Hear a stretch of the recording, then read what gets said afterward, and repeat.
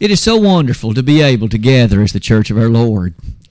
I recognize in the midst of so many things that the world has to offer, and yet this assembly of people has chosen tonight to elevate that to such a priority that despite all the other things that one might have done, you chose to be here. You chose to assemble at this place at this time, and to do so in the interest of worshiping the great God who made us and who we have the opportunity to serve tonight. These songs in which we've just sung, what powerful messages they presented, the prayer in which we just joined collectively together, again, how wonderful it was.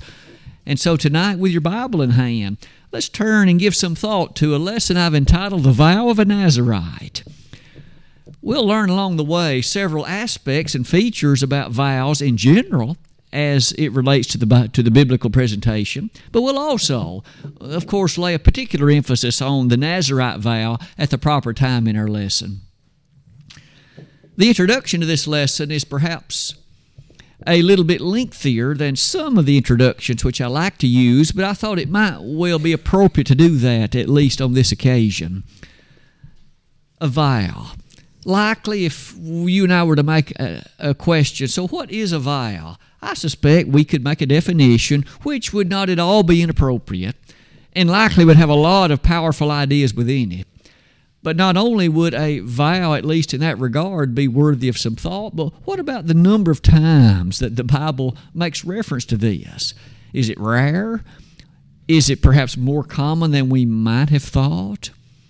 You'll note near the top of that slide, one of the things, I suppose, that never ceases to be a rather amazing thing is that the Bible was written a long, long time ago from our perspective.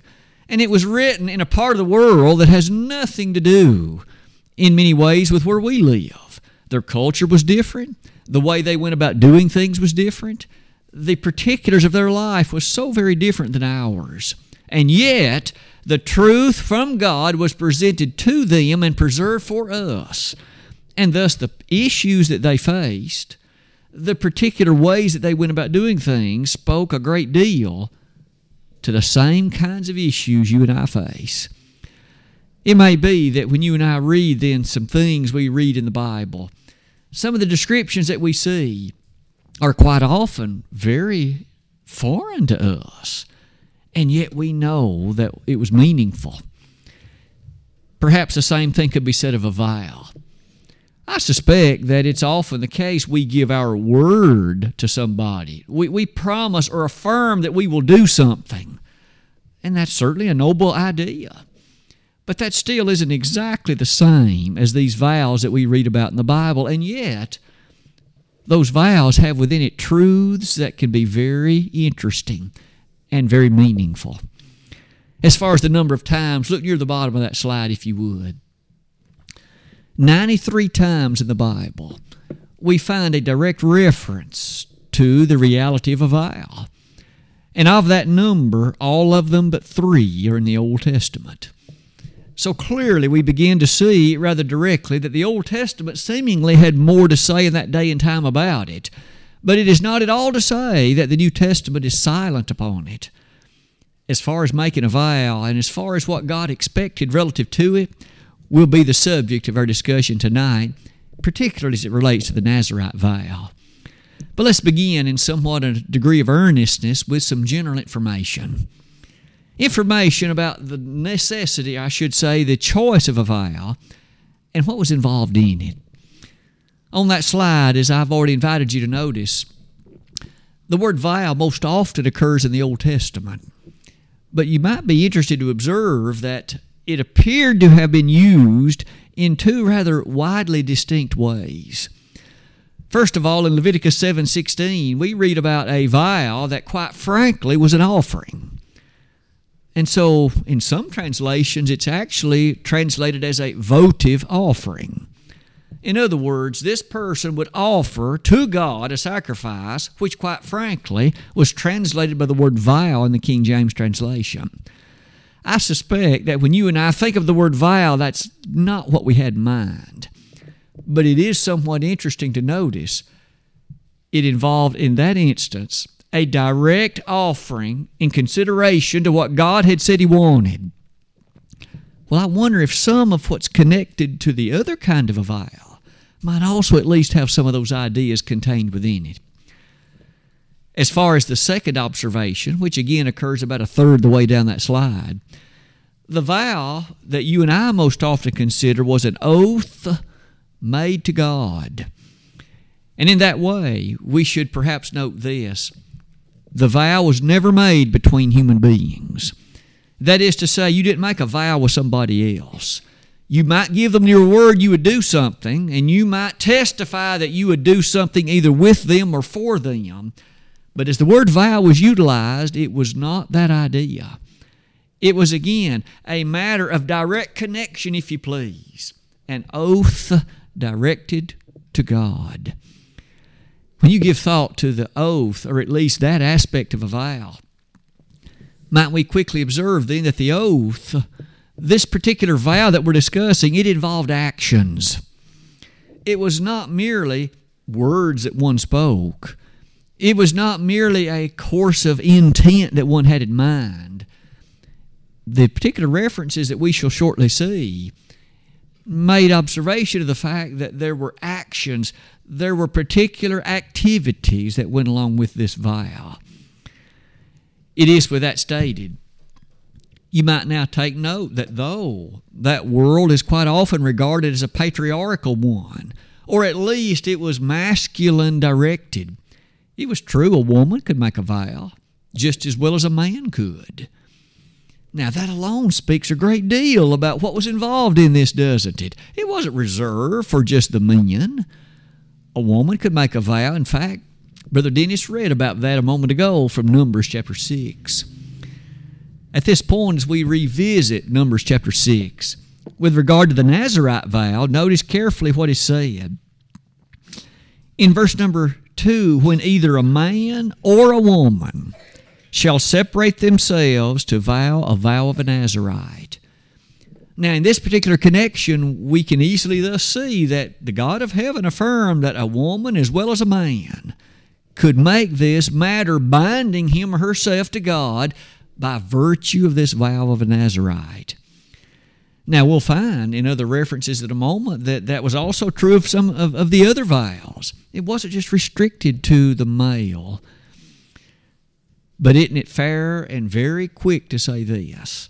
If a person made one of these vows, if you bound yourself in light of this profession toward God in this way, as I've asked you to notice, God expected you to keep it.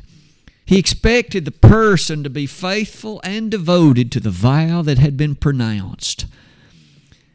To say it that way is to bring us to verses like this, Numbers chapter 30, verse number 2.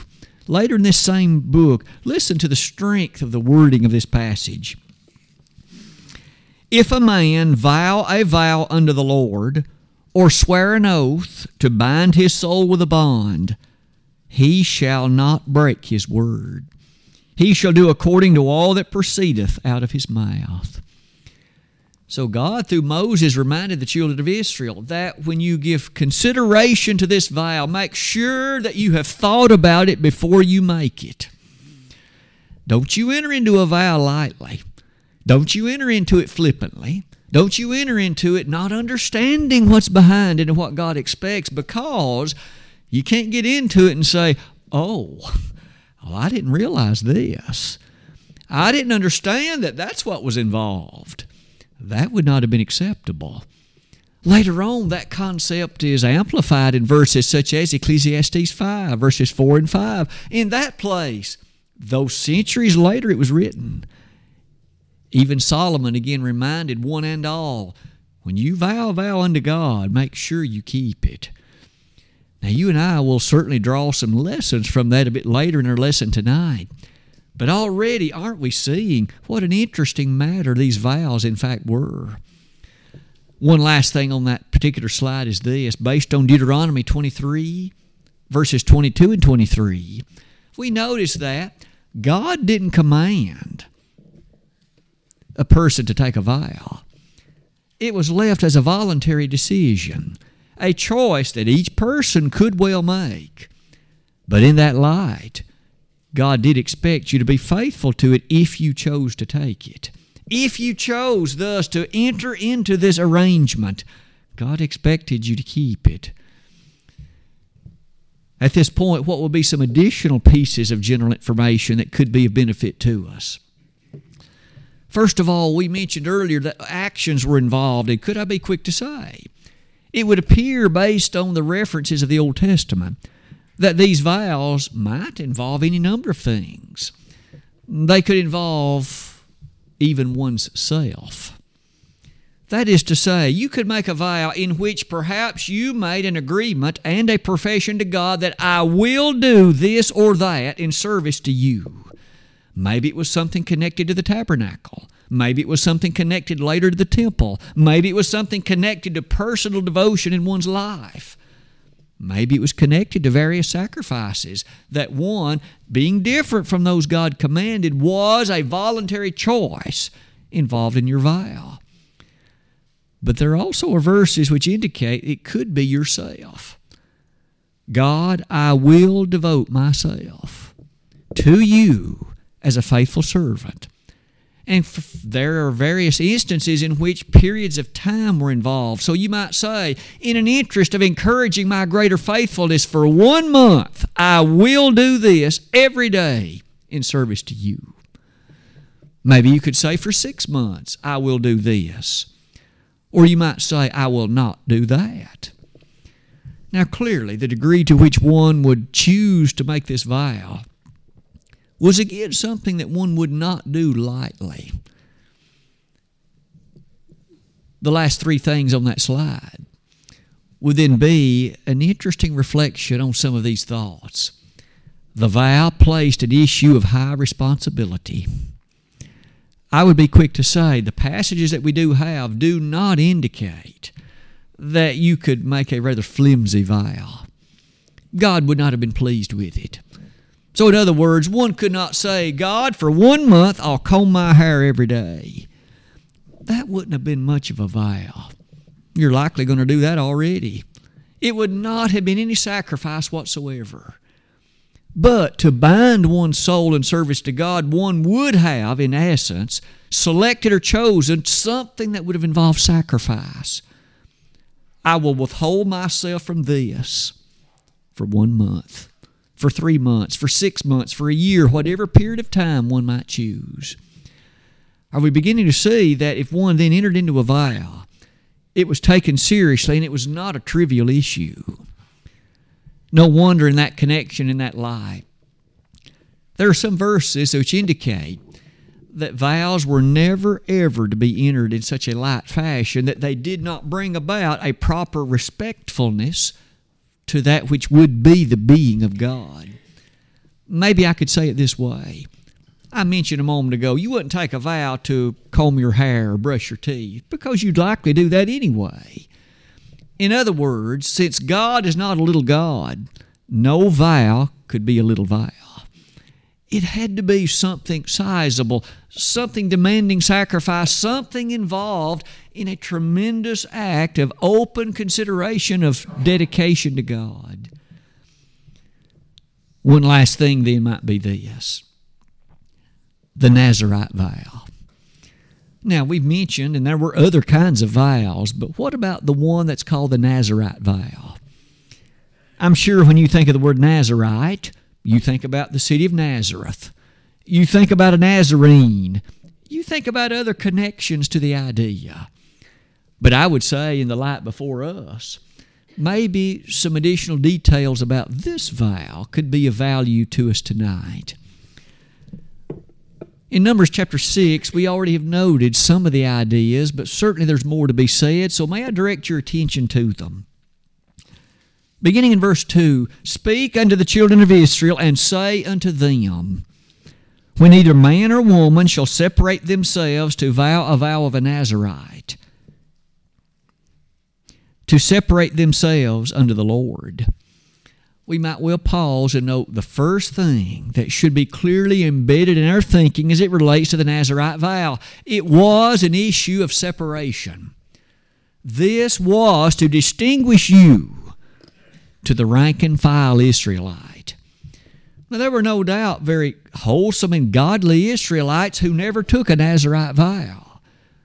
But those who chose to take one, it should elevate you, separate you, and it should put you in a position to where your behavior is recognized as different.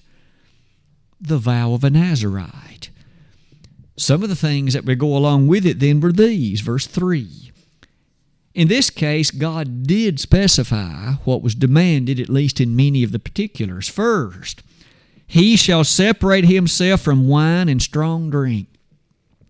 You can have no fruit of the vine at all. As you and I are now about to notice at the end of that verse, you couldn't even eat moist grapes.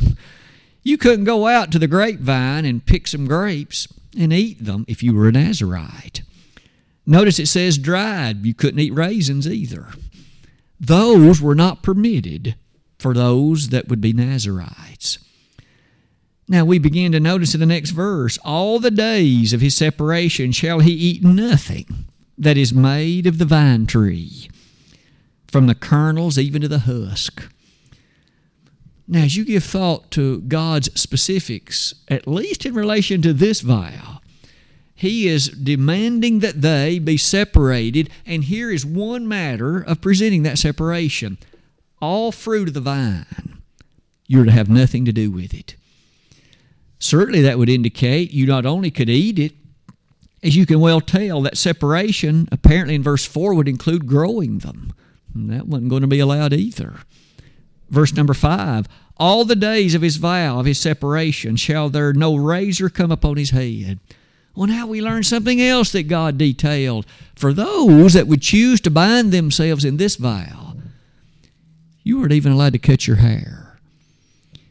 Now, there are some verses which even indicate that may have included facial hair. If so, you couldn't shave either. I might invite you to notice, verse 5 goes on to say this, in the which he separateth himself unto the Lord, he shall be holy.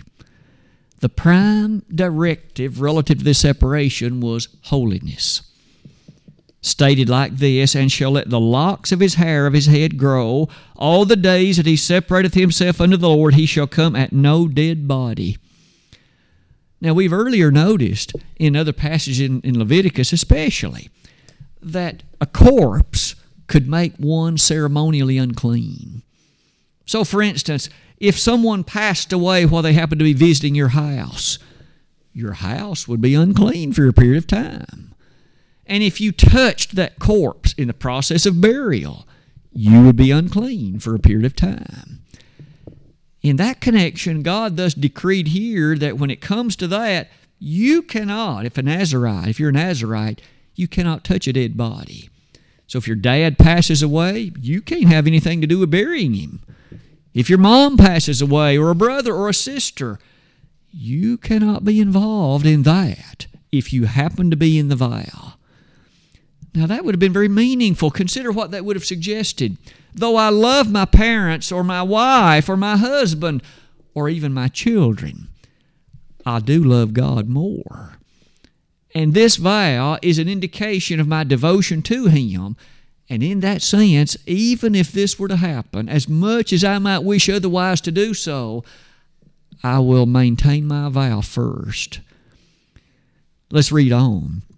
Verse 7, he shall not make himself unclean for his father, or his mother, for his brother, or his sister when they die, because the consecration of his God is upon his head. All the days of his separation he is holy unto the Lord. If any man die very suddenly by him, and he hath defiled the head of his consecration, then he shall shave his head at the day of his cleansing. On the 7th day he shall shave it.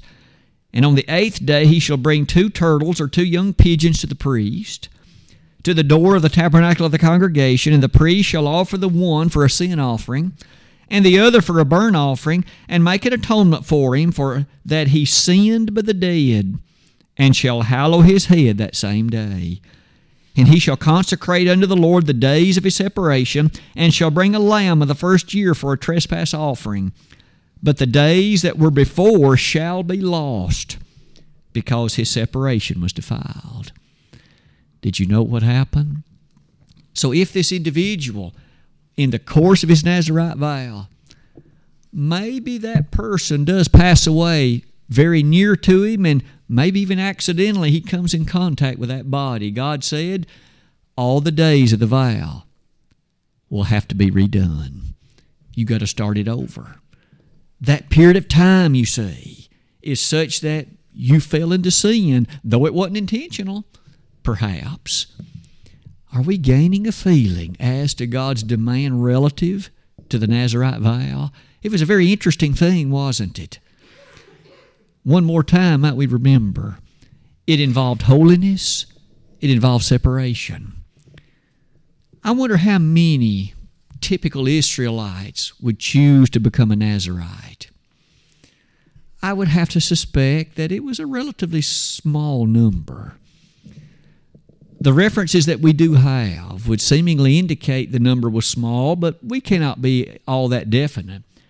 But at the bottom, I would invite you to notice the references we do have are presented in a very interesting light. Could I call to your attention Lamentations 4:7? As the God of heaven spoke about the Nazirites, I think the language is very sweet. And the language is also very telling. Allow me to read that as it described the Nazirites and the way in which God perceived them. As you give thought to the verse, again, keep in mind Jerusalem has just been destroyed. Jeremiah has watched over it, and many of God's people had been taken off captive. And as that happened, Jeremiah laments over the current state of the fallen Jerusalem, and here's what he said. Her Nazirites, that's Jerusalem's Nazirites, Israel's Nazirites, they were purer than snow. They were whiter than milk. They were more ruddy in body than rubies. Their polishing was of sapphire. Do you hear how God valued the Nazirites? These people have chosen to serve me. They have inconvenienced themselves. They have chosen to be distinct and different from so many around about them, and in love to me, and in great definitiveness, even publicly to me, they were purer than snow. Do you gain a feeling of their holiness, their separation, their lack of defilement? They were whiter than snow. Whiter than milk. The Bible often makes reference to being whiter than snow. As far as I know, this is one of the very few times likened to being whiter than milk. They were more ruddy in body than rubies. How special, how devoted. We all know how precious a ruby was back in that day, and in many ways still today. And a sapphire as well, and yet God says they are more precious than any of those things. But what a verse of sadness it is to come to Amos 2 verse 12. Far later in the Old Testament, you have this sad reflection. But ye gave the Nazirites wine to drink. Would you think about that with me? We just read a moment ago from Numbers chapter 6, Nazirites couldn't drink wine. They couldn't eat raisins. They couldn't eat grapes. And God directly told the children of Israel, you have given the Nazirites wine to drink. Do you get the impression with me that there were people in Israel who mocked the Nazirites? They made fun of them. Look at what you're doing. I think I'm going to have some grape juice. You can't have any, can you? And then they would give them some to taunt them and tease them and to insult them. And to even, you see, make their course in service more difficult. Isn't that sad? The Nazirites should have been some of the most highly regarded people in the entirety of Israel, and yet many of the Israelites mocked them, taunted them, and made fun of them, and even gave them wine to drink to purposefully take away the character of the vow. That's sad. When a society comes to the point that they do not value those most directly connected in service to God, that society is in deep trouble. That society, hear me well, is in deep trouble. After looking at those things, Would you then consider the following with me as we transition the slide and make 4 applications of the Nazarites? Now, may we be quick to say the New Testament does not describe the taking of a Nazarite vow today. But isn't it true that whatever was written aforetime was written for our learning? There are lessons in it that can benefit us, encourage us, and yea, present to us the truth that could be so meaningful to a proper service to God. First and foremost, let's start with this. Christianity is voluntary as well. We noted earlier, God didn't require Israelites to become Nazarites, but if those who did choose to do it, He did expect a great deal from them. And isn't that still true? God doesn't make anybody become a Christian, but to those who choose it, who make that great confession and are baptized into Christ, He does expect them to be faithful. He does expect them to live unhypocritically. He doesn't like it very much if we make a presentation on Sunday and then don't live like it on Monday. Do you remember the Lord chastising those in His day who would be hypocrites? We all remember Matthew chapter 23. 7 times in that chapter. Note again the number, 7 times. That number is often highlighted in the Bible as a number of perfection, a number of completeness.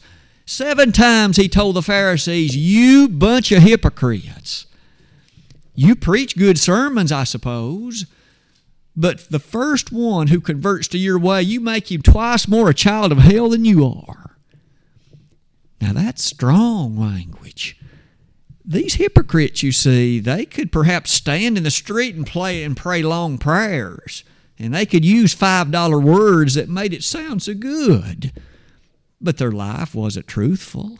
Their life wasn't sanctified and holy. Their life wasn't separated. In fact, in Matthew 16, Jesus told those of His day, "You hear well what they say, but don't you do what they do." Is that not hypocritical? God doesn't want us to live like that. He doesn't want us to be that way. Wasn't the church in Laodicea strongly condemned for being lukewarm?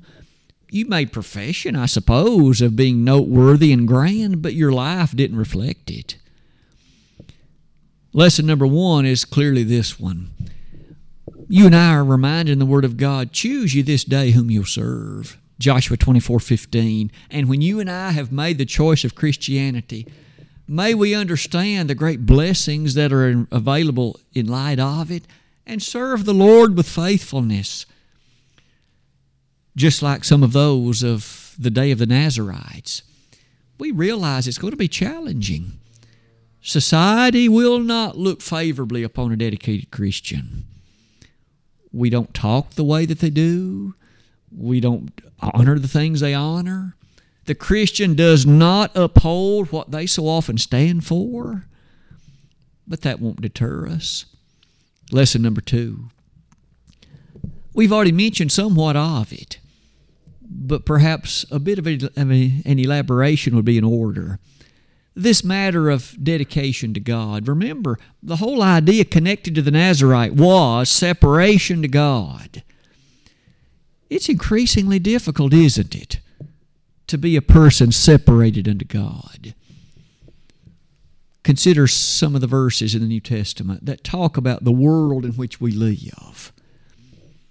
In James 4, verse 4, "Ye adulterers and adulteresses, know ye not that friendship with the world is enmity with God?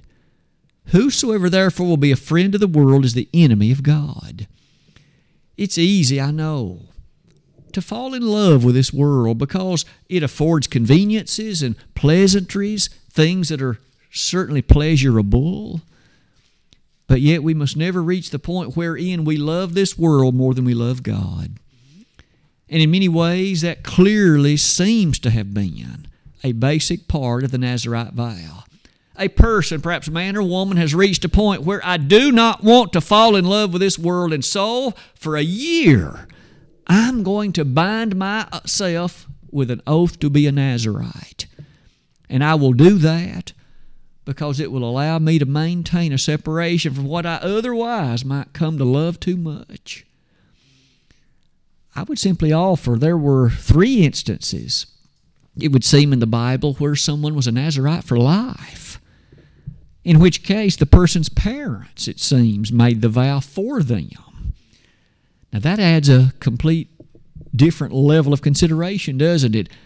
But you and I might remember, Samson appears to have been a Nazirite. Now you and I recall that Samson didn't always act very well. In fact, there were times he was a real scoundrel.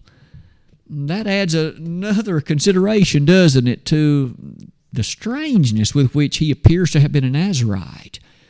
I say it that way because his parents in Judges 13, they appeared to have made a vow relative to their son Samson, even before he was born. What about John the Baptist's parents, Elizabeth and Zachariah, in Luke chapter 1?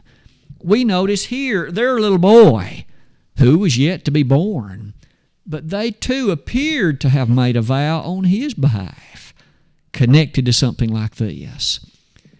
Maybe finally one could even make note of Samuel.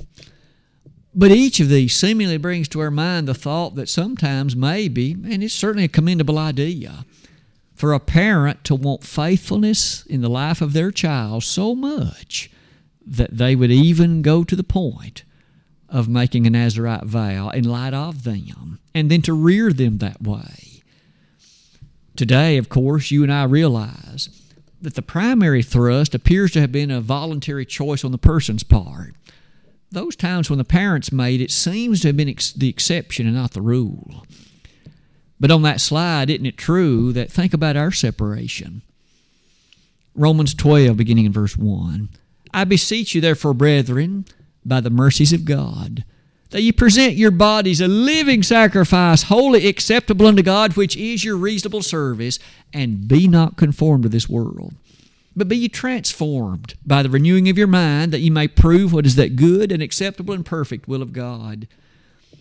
Paul instructed the Romans, did he not? Don't you be conformed to the world. Don't fit into the mold of the world, but instead, you be transformed by the renewing of your mind. The word under discussion relates strongly to metamorphosis. You be sufficiently distinct and changed that you do not fit the mold in conformation to the world. I say it that way because, as Paul thus would say it to those Romans, those same ideas in many ways strike a strong chord with us. One last thing about that one would perhaps take us to that issue of point number 3. It has to do with things that defile. Now, we've already mentioned the world. Now, that's a very broad and very general description without doubt. But think of all the things that can come your way and mine that can distract us from service to God. Remember, the Nazirite vow was directed in such a way, I do not want to fall into those habits. I don't want to pursue those things. And I will thus voluntarily bind myself in this way to give me additional motivation not to do those other things. Sometimes in my life and yours, can't that be interesting and also helpful? And so in 2 Corinthians 6, verses 14 to 17, we find a reading in which we're commanded, be not unequally yoked with unbelievers.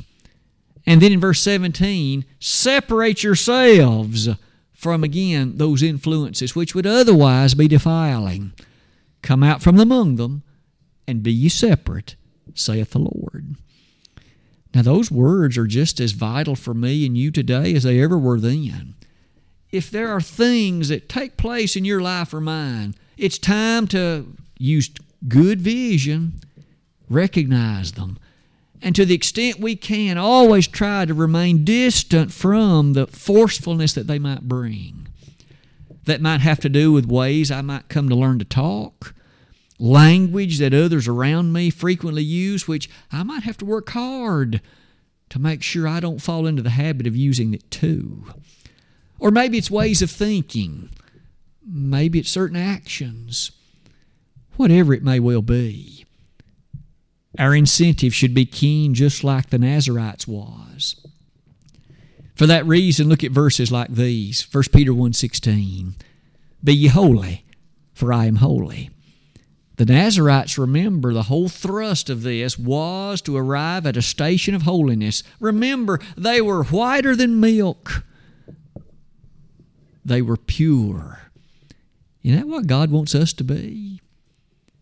Royal diadems and the sweetness of the crown of our Lord in the language of Revelation 19. That's a beautiful thought, isn't it? Maybe one final thought and the lesson will be yours. It has to do with that text we noted in Amos 2. Though the Nazarites offered so much incentive, after all, they should have been great influences to the people around them. He or she's living like a Nazarite in purity and holiness. You know, that kind of reminds me, I've been doing some things I don't need to be doing. And rather than having that kind of rich influence, there were some people in Israel, as we noted earlier, taunting them and trying to get them to sin. How sad. But in many ways, something like that true of us. The world in many ways doesn't appreciate Christianity. We think on a level with which they're not comfortable. We act in ways that they do not understand. And the world doesn't like non-normality. It wants everybody to be just like them so that nobody can cast a finger at them. But yet the Christian's different and always will be. And so at the bottom of that slide, think about some particulars that could come your way and mine. Have you known of individuals who maybe make fun of what you stand for or what you do not stand for? Others who may well choose to make fun of the language that you will not employ. I suppose that's often true in high school. I know we all can remember how mean high school can sometimes be. People who, in fact, behave and act in ways, and you certainly hope in time they'll understand how childish, how immature, and how inappropriate it can be. But yet the fact is, at that time in life, it seems to be the choice of many, but isn't it true? It can be a choice well beyond high school. Maybe on the job site, maybe in the community, maybe at the polling place, maybe in other ways. The things that you and I do are insulted. The things that you and I do are, quite frankly, made fun of. I would hope that just like a faithful Nazarite wouldn't have been deterred by those people. May you and I not be either. As far as we know, Ezekiel was not a Nazarite.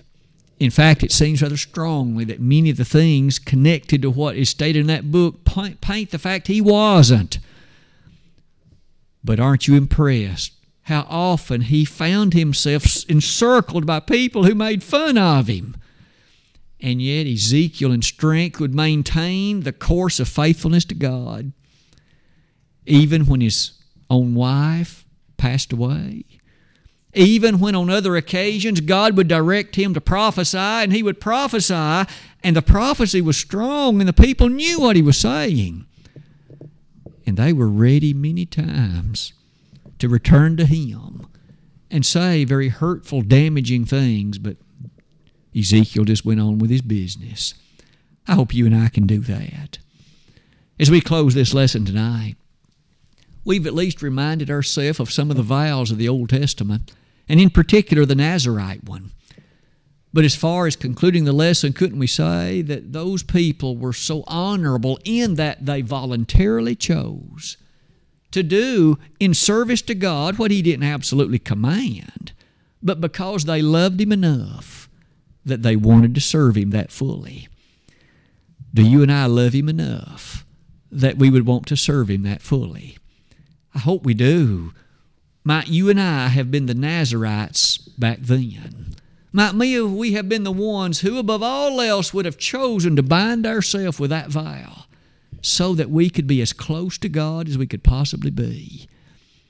I hope that motivation will be one that perhaps sets in our mind tonight this truth. If we're separated from Him, it is not His fault. It's mine or yours, because I've chosen to do that which is displeasing in His sight. if you at one time were a faithful Christian, but as of tonight, you've allowed things to come into your life, and maybe it's happened rather slowly, maybe rather gradually, but maybe in the better moments of your vision you realize, I am not as I should be. I could be a better and more richer influence to many others, and they know the kind of person I have come to be. I want them to know I am not that person anymore. I want to repent. I want to come back to the faithful side of my Lord. And tonight we would be delighted to assist you and help you. It would require, of course, repentance upon your part, confession on your part. But could I also say that we'd be delighted to pray in light of those things? It might be, though, that someone here is not a Christian. You have never yet made that decision to walk that way of life. May I insist, it is by far the best way to live. It's the life that has hope and the life that has promise. 1 John 2:25 says, "This is the promise which he hath promised us, even eternal life." If you're not a Christian, you don't have it. You might be a fine person, and I suspect without doubt you are. But you need to be a faithful Christian. Tonight, we would love to make an observation of celebration as you express your belief in the Lord, repent of your sins, confess His name, and be baptized. Tonight, if we could be of help in that way, we would love to do it. If either of these things are the need of your life, this chosen song has been selected. Won't you come while together we stand and sing?